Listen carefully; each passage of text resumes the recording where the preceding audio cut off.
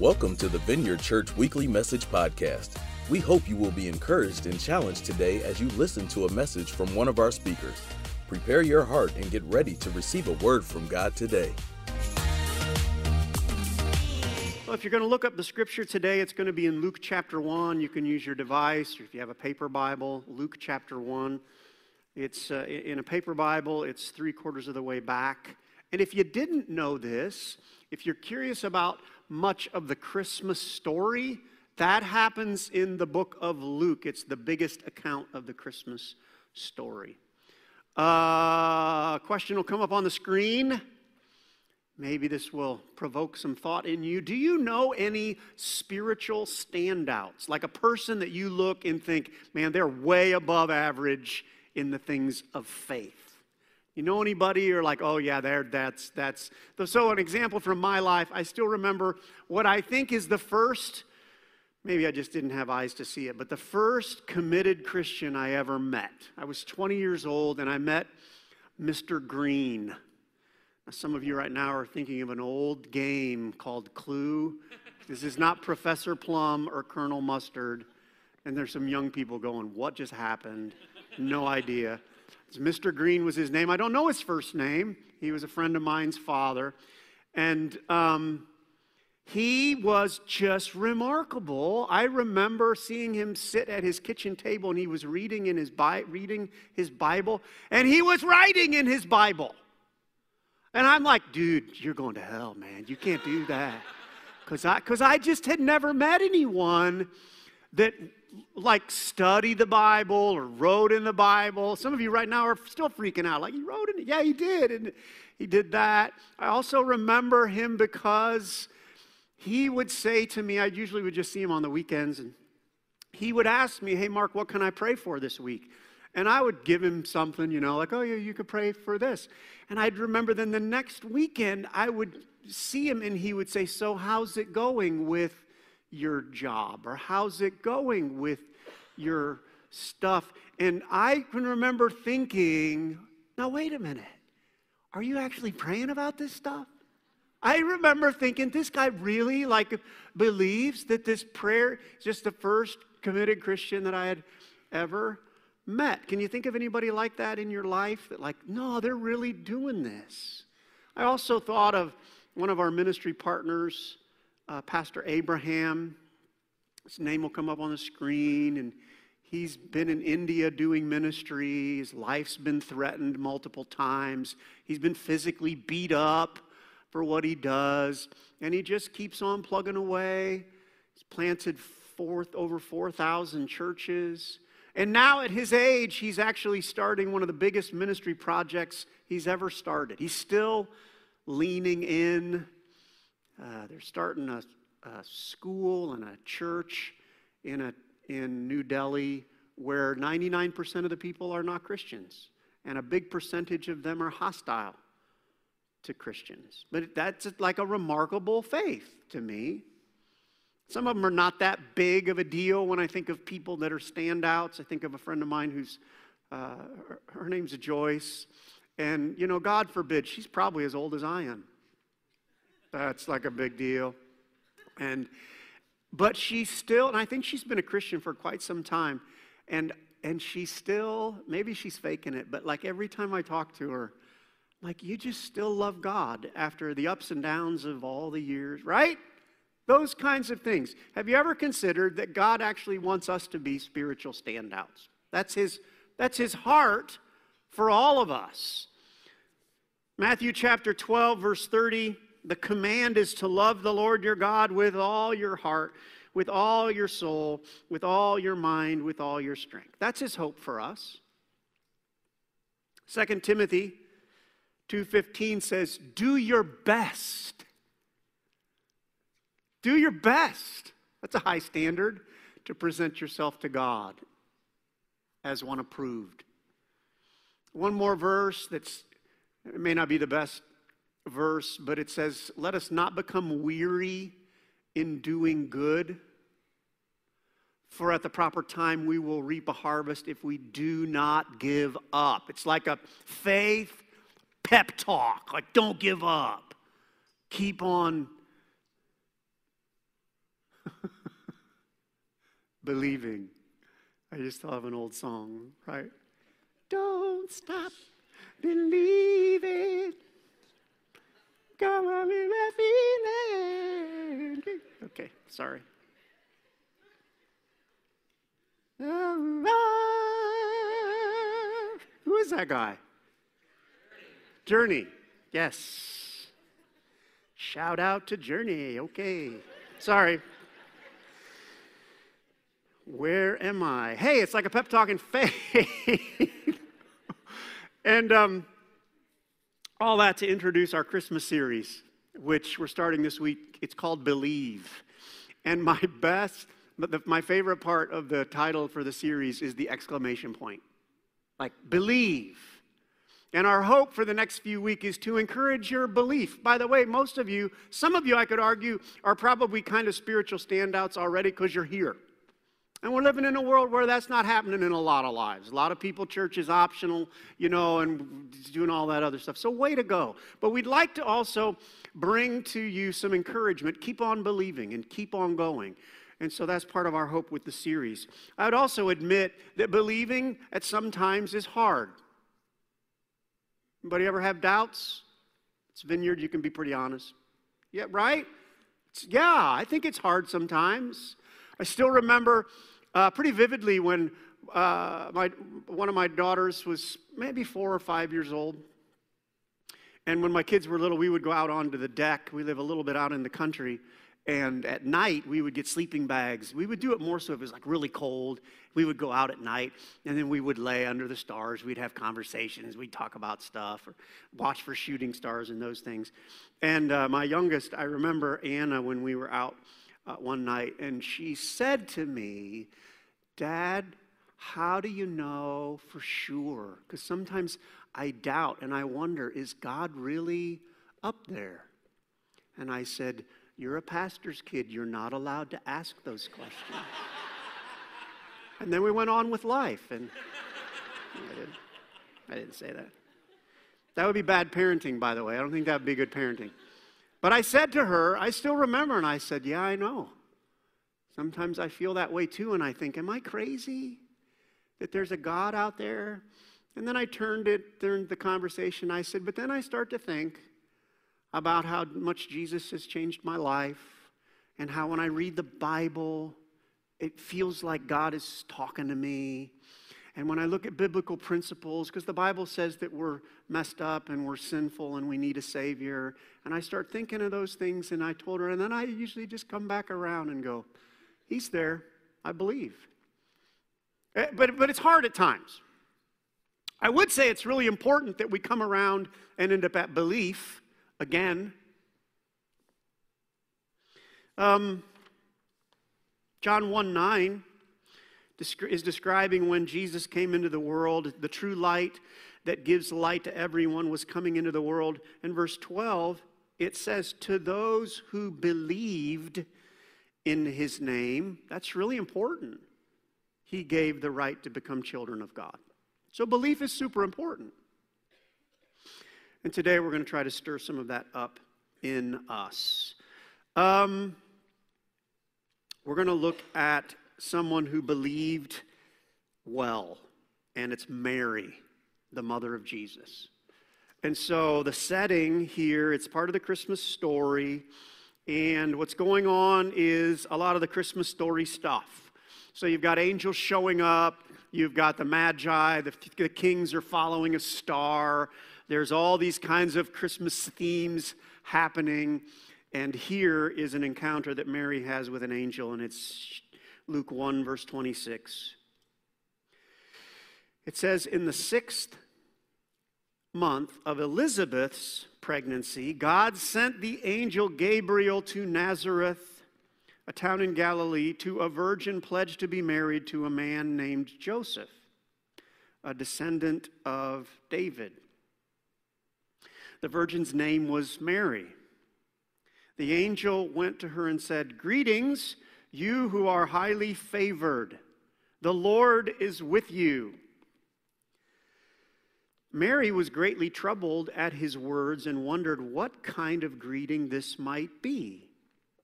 But the angel said to her, "Do not be afraid, Mary. You have found favor with God. You will conceive and give birth to a son, and you are to call him Jesus." Bounce to verse 34. "How will this be?" Mary asked, "since I am a virgin?" And the angel answered, "The Holy Spirit will come on you, and the power of the Most High will overshadow you. So the one to be born will be called the Son of God." And then my favorite part of the story for this year is verse 38, where Mary says, this is believing to me. She says, "I am the Lord's servant. May your word to me be fulfilled." The title of the talk is Mary, an example of strong faith. And I want to explore what it took for Mary to stay in this or get to this moment of, "I believe." So let's pause and pray. Father,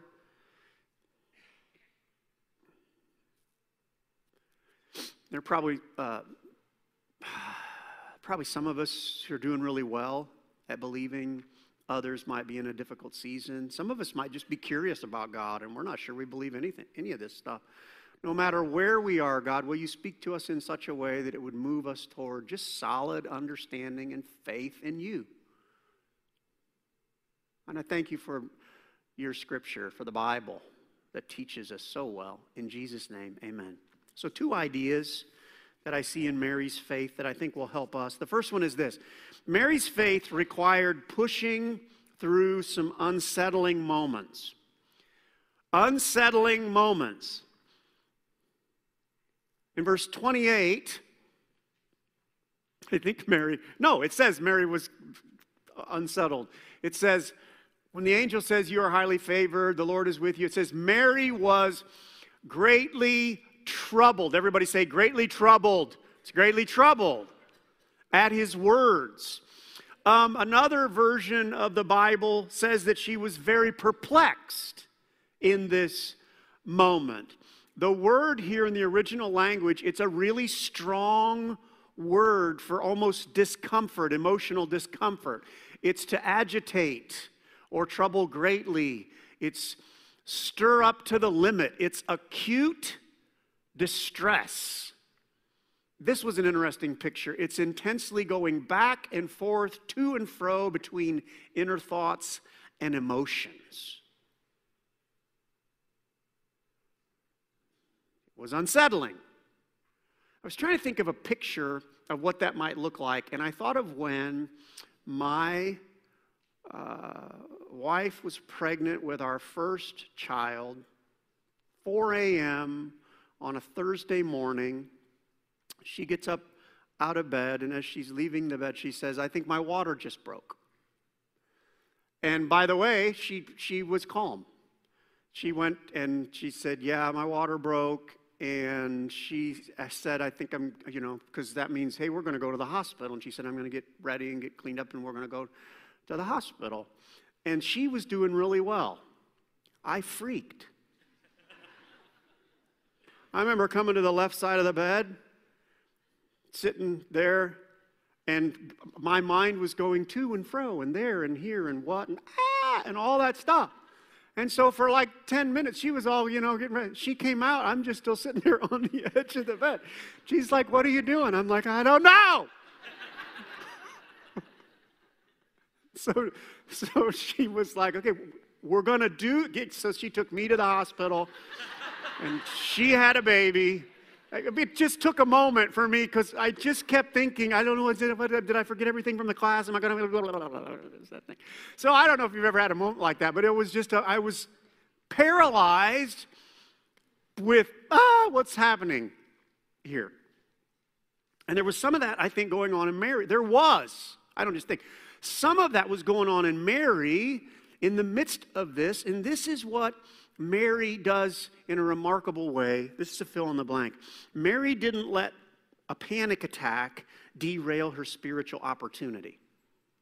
She didn't let this unsettling, this greatly troubled, this very perplexed moment this panic attack derail her spiritual opportunity. And this is really important for us because emotionally challenging moments are part of life, and they're part of our journey with God in believing. Does that make sense? Like, there's just moments where you can be mentally stressed. And if we don't make it through those moments, we can end up off the journey of faith and quit. People quit following God at times in the midst of a difficult emotional thing. But they come to us all. In Genesis 12, this is God's will for Abraham or Abram's life, is he's going to be the father, one of the fathers of faith. But in this moment, God says to him, go from your country, your people, and your father's household to a land I will show you. Which, if you paraphrase that, basically leave everything you know and go to a new place. And I'll tell you about it when we get there. That could be a little bit of a stretching emotional moment.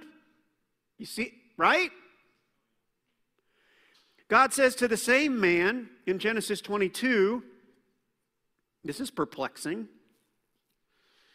It says, take your son, your only son, whom you love. That's interesting to me. Not the one you don't like, the one you love. Like the son that you like. Isaac. And go to the region of Moriah. And then God says to him, sacrifice him there as a burnt offering. How many of you know that'll make your head spin? Another interesting one that I thought of was interesting to me. 1 Samuel 18. You can read about it if you want. There's a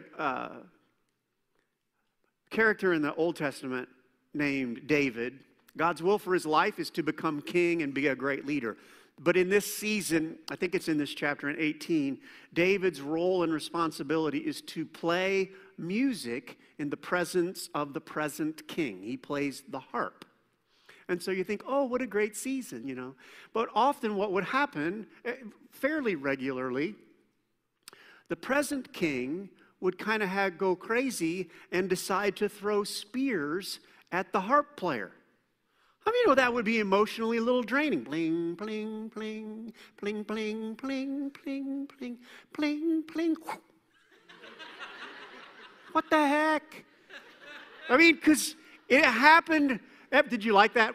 It's like, I'm like a cat, aren't I? Anyway, right?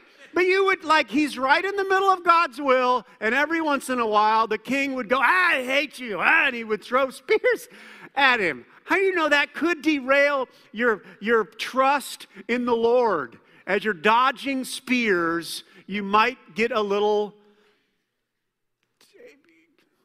question. Are you really there, God? I just thought that was a fun one. So just to bring this into the room, this is an important question for us. Do I let emotional challenges derail my spiritual life? Do I let emotional challenges derail my spiritual life? Of course, underneath that is really a challenge, right? Don't let emotional challenges derail your spiritual life. Because emotional moments, challenges will come. We're going to do well, we get through them. I just had one this last week, just a little one. Wednesday night, I think it was Wednesday night, couldn't sleep very well. And so I got up and I thought, I'll just watch some television. So PBS was on, and they were doing a documentary on Stephen Hawking. Some of you have heard of Stephen Hawking. Here's a picture, a little bit about him. Apparently had a very high intellect. He had PhDs in physics. And I think one of the reasons he became at least a little more noteworthy was because he achieved all these things in the midst of great physical challenges. He had some kind of a debilitating neuromuscular disease. He passed away in 2018. He's also well known for spending a huge amount of his intellectual horsepower trying to prove, here's what he did he tried to prove there is no God behind creation. And I'm watching this documentary, and at one point, this kind of a saying, I think I actually explored a little bit online too. Here's what it says about Stephen. It says, Stephen Hawking's final book says, there's no possibility of God in our universe. 3 a.m., Thursday morning, I see his final book says there's no possibility of God in our universe. And for like 3 seconds, you know what happened to me at 3 a.m. on Thursday morning? I thought, oh no, there's no God. Have you ever had I really was like, oh shoot. Stephen, like it really was. I'm like, Stephen Hawking, oh gosh, what am I doing? I had that thought. And you know what I have to do in that moment? I got to work through that. I got to kind of settle myself and think, wait a minute. And so either I'm going to, and so here's come up some of my mental process that happened in the middle of that night. I've got to decide, wait. Do I trust Stephen Hawking, who I don't know, and who, by the way, died in 2018, and by the way, is still dead today?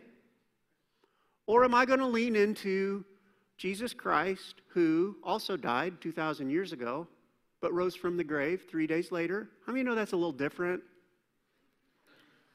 Right? How many know that's just different? You look at the ripple effect of the life of Jesus Christ that's been happening for 2,000 years. And here's the idea. Watch what you let derail your faith. No disrespect, but Stephen Hawking's in 50 years. Okay, 100 years. If Jesus tarries in 200 years, who will give a rip what Stephen Hawking's ever said? We won't even know. Most of humanity won't have any record of who he is. So wait a minute. Don't let the words of that voice cancel out your faith in the reality of the hundreds of times that you've read the Bible. By the way, Stephen Hawking wrote a book. I don't know how many people bought it. Can I talk to you about this book that's been changing lives for hundreds of years? Tens of thousands, millions of people read this book, and it gives them guidance for life. This book helps people, right? Now, some of you may go, well, it hasn't helped me. Can I just say, if I did it now, dozens, hundreds of people in our church would stand and say, this book has changed my life. That's the kind of testimony that makes a difference. So just be cautious when we have a moment of doubt and just decide, oh, wait. You know, Susan posted on Facebook that anybody who follows Jesus is stupid. Well, who gives a rip what Susan posted on Facebook? So I shouldn't have said that. Do we care? Do we care what Susan? We don't even like Susan. Why do we let some voice does that make sense? And the enemy of your soul will try to have you emotionally attach yourself and your faith to someone who doesn't have fruit in their life. They're not helping anybody. They're not doing good. Do you know what I mean? A lot of them, why do we even care what they said? Why do we read what they wrote? It's just Susan. Where am I in my notes? Here's a verse that seemed to be helpful to me as I was considering this. The Bible says, the writer, God who used human beings to write this, it says, my goal is that they may be encouraged in heart, so that they may know the full riches of complete understanding. And then it says this is a good challenge, encouragement to us in the season we live in. I tell you this so that no one may deceive you by fine-sounding arguments. It's just that's a math equation. That seems to make sense. Just be careful. There's a difference between a fine-sounding argument and the truth. So Mary's faith required pushing through an unsettling moment. The other idea is her faith required adopting a servant attitude. A servant attitude. We're going to land, I'll let you write that down. Sorry. Servant attitude. We're going to land in verse 38 where she says, I am the Lord's servant. May your word to me be fulfilled. That moment of belief, willingness, I'm the Lord's servant. But let me paint a picture before we get there. My son and daughter-in-law are refabbing, doing a house. It was one of those like foreclosure kind of things. Here's a picture of the house, which that'll be, well, here's another angle which gives you a little better understanding, and another angle, and there. So it was a house. One of the guys described it as a house where everything needs touched. Like there was no flooring that could be saved. There were holes. There's holes in some of the roof. The water pipes had all been broken because they didn't close it down for winter. It's one of those. They couldn't find the well. Like I remember that 2 week. Like, hey, did you find the well? Nope, can't find the well. Does it have a well? Well, it should, but no one can find it. So it was just one of those things. Anyway. Yesterday, Saturday, well, actually, my son invited me in the middle of the week. He said, what are you doing Saturday? Here is the invitation. Would you come up and help caulk some stuff? That was it. Caulk some stuff. And I get there yesterday morning to caulk some stuff. There's two ways I can approach my big job of caulking some stuff. The one is, before I caulk, I need all the details about everything that's going on in the house. I need to know the master plan. So are you going to replace these windows? What kind of windows are you going to replace them with? You're going to have Pella windows or Anderson windows? They're going to be double hung? Do you have a plan for this? What about the roof? Because there's holes in the roof. Did the roof get fixed? What kind of plywood? Is anybody taking care of? Did you find the well? Is there water? Do you know what I mean? Like I could get all caught up in all the details, because before I caulk, I want to know, does that make sense? That's one approach to my caulking opportunity. The other approach is to get there and just say, hey, what do you want me to do? We'll go and just start caulking. Like where they say caulk here. And can I tell you, if I get too caught up in the first thing, I just never get to fulfill the opportunity of, I'm here to serve, I'm your caulk man. What do you want me to do? And does that make sense? And sometimes we get all caught up in the details. Let's go back to the text. This is the amazing part for me about Mary. By the way, the information that the angel says to Mary is really complex. It would be easy to get caught up in the why and how is this going to happen. Because he says, you will conceive. Stop. She knows she's a virgin. Wait, what? So you will conceive, give birth to a son. You're going to call him Jesus. Why? It's going to be my son. Can't I call him whatever? No.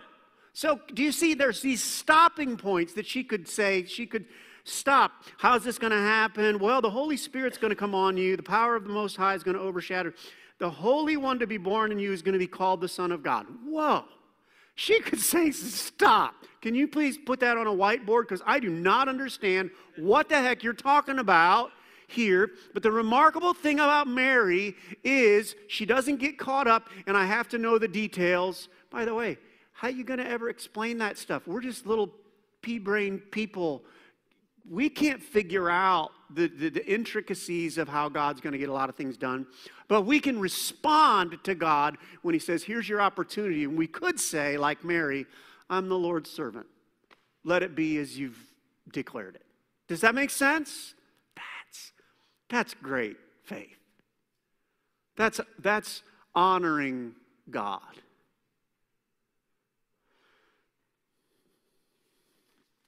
I thought of it this way. This is not a fill in the blank. But Mary understood that God was in charge and she was there to serve.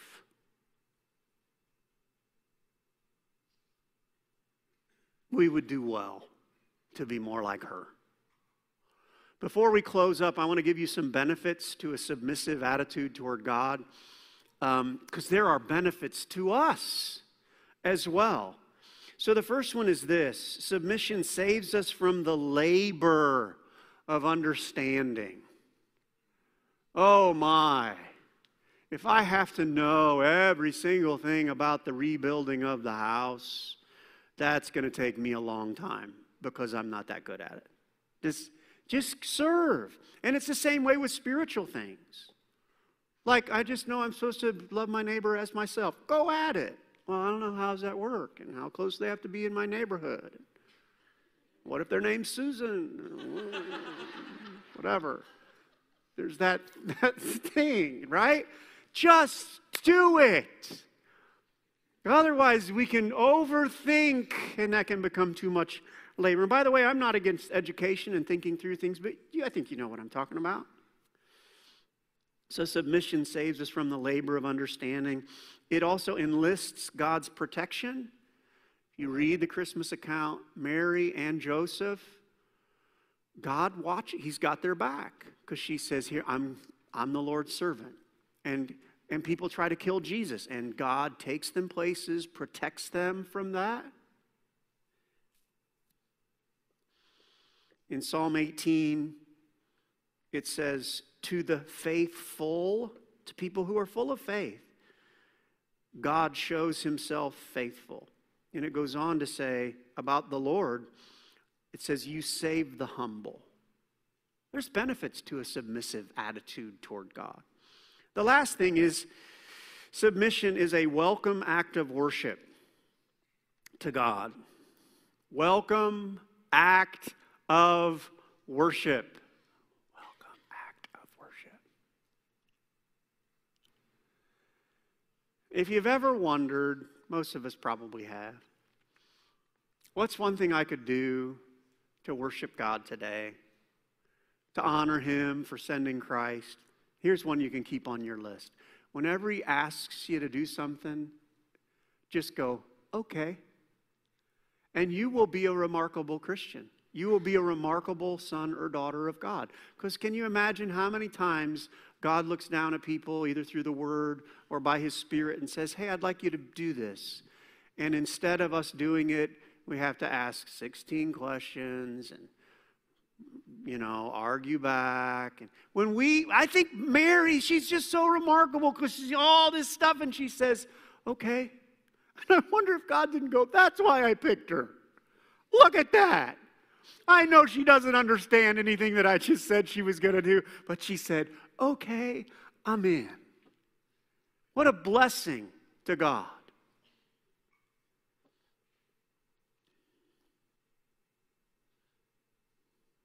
So this week, if God prompts you to be generous with somebody and give them $5 for something, don't ask for a financial report of their life. Well, I need to have a spreadsheet, God, because I want to make sure that they don't mishandle the $5.